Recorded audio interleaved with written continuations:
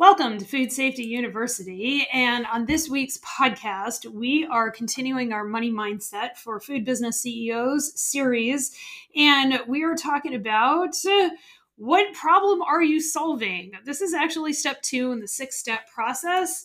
Grab your pen and paper, and let's get her done.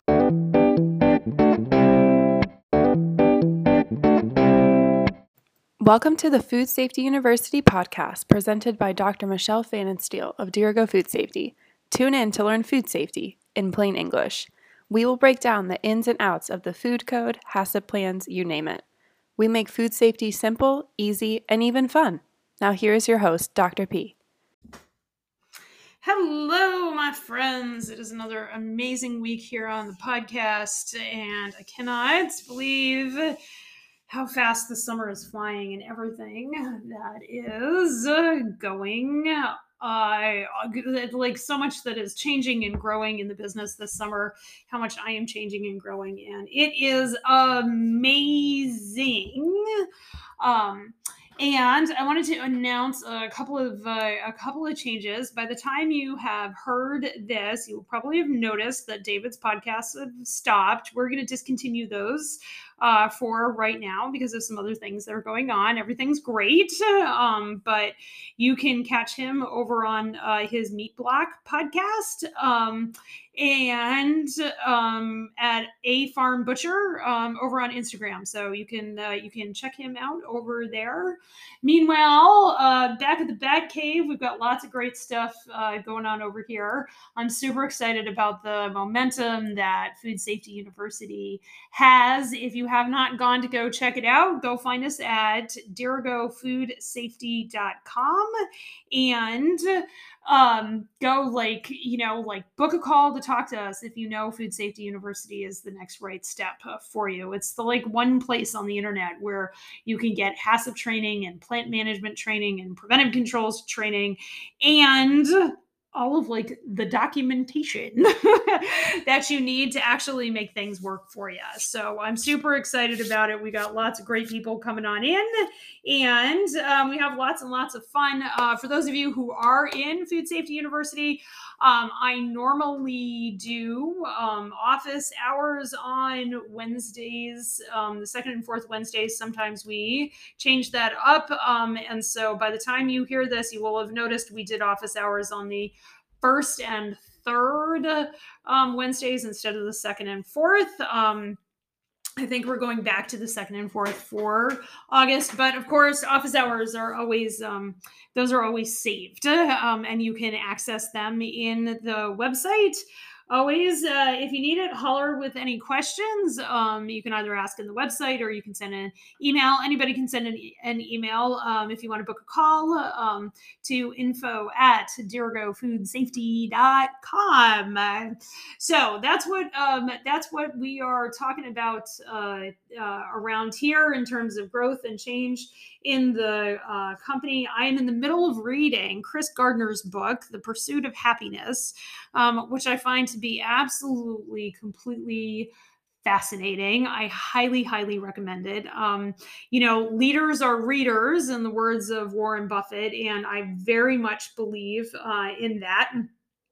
So I've got lots of books that I am reading this summer, but that one's probably the one that is the most applicable to being flexible in how you go about your day and how you go about your world and creating who the universe is calling you to be. So, and it's not a very difficult read. He's an interesting guy. Will Smith played him in the movie, and the book is, as you might imagine, a little more nuanced than the movie. so that's some of the stuff that's going on around here. So today's topic I'm super excited about. Of course, I'm super excited about all the topics around here because I love podcasting. And today we are continuing our money mindset for food business CEOs, and we are talking about what problem you are solving. Okay. And this is something that you would think when it comes comes to money would be really super obvious, but I promise you it is really super not obvious.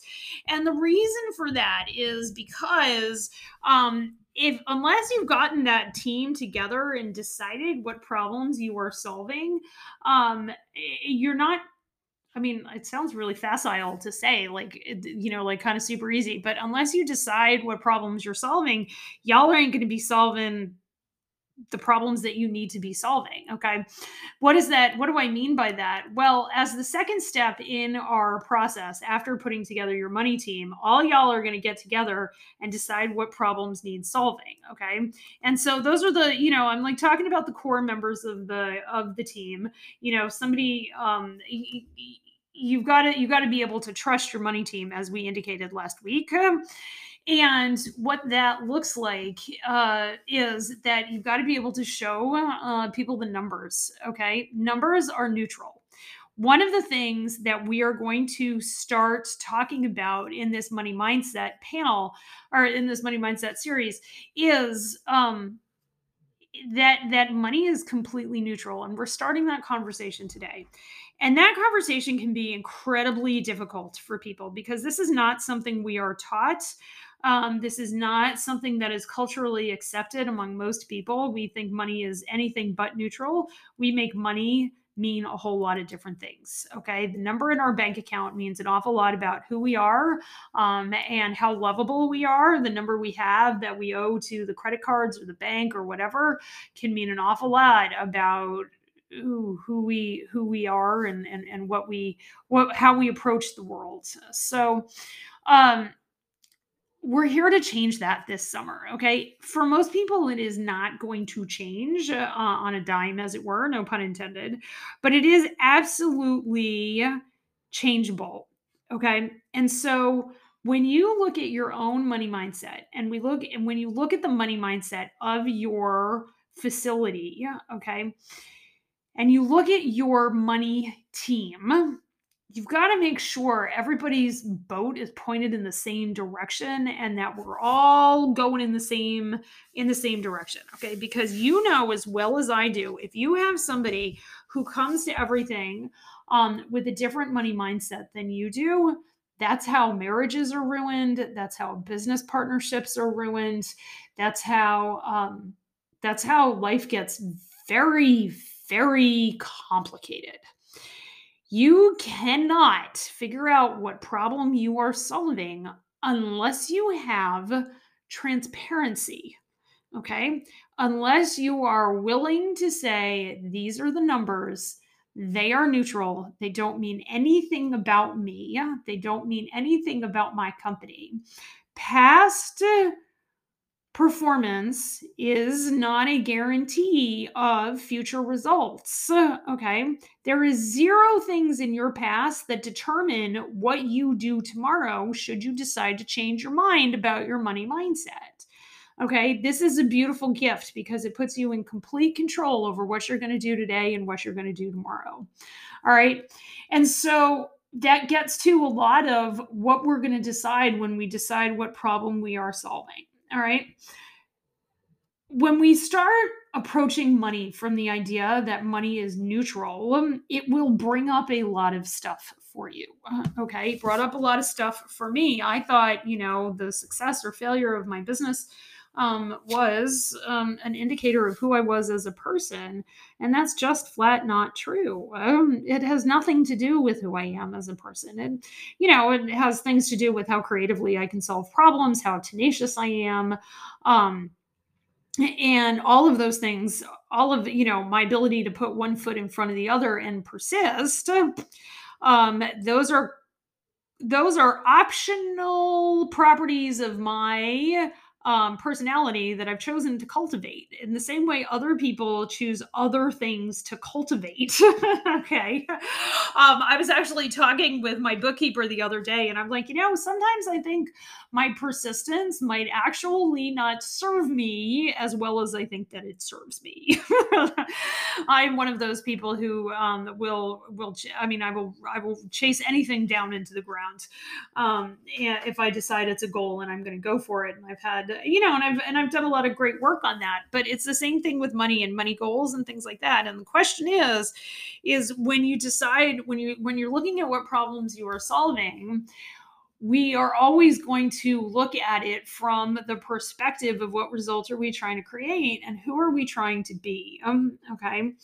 Um, and because I have no doubt, because all of my clients do this, um, I have no doubt that you can create results from lots of really hard and terrorizing energy. And we've talked a lot about that on the podcast recently. My invitation to you is to not do that with your money.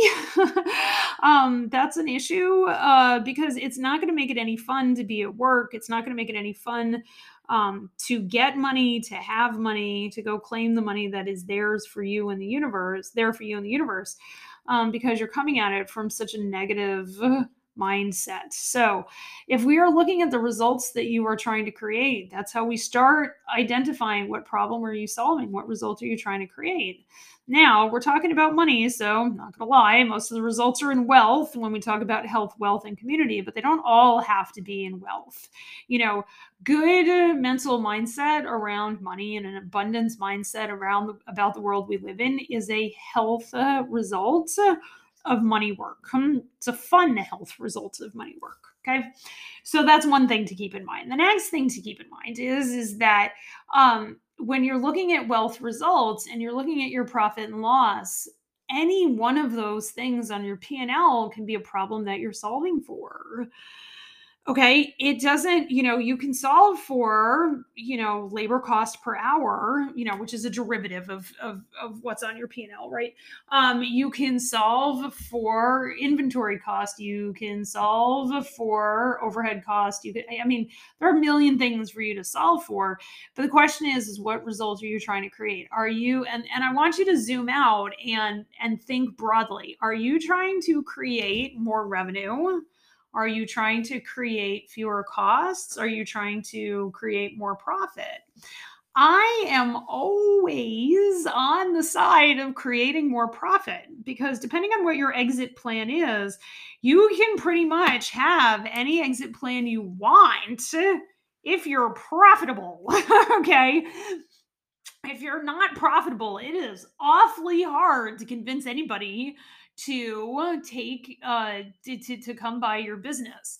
And you've got to look at profitability from the perspective of the people who are buying you. If you're profitable because you don't pay yourself anything, you are not an attractive buy candidate.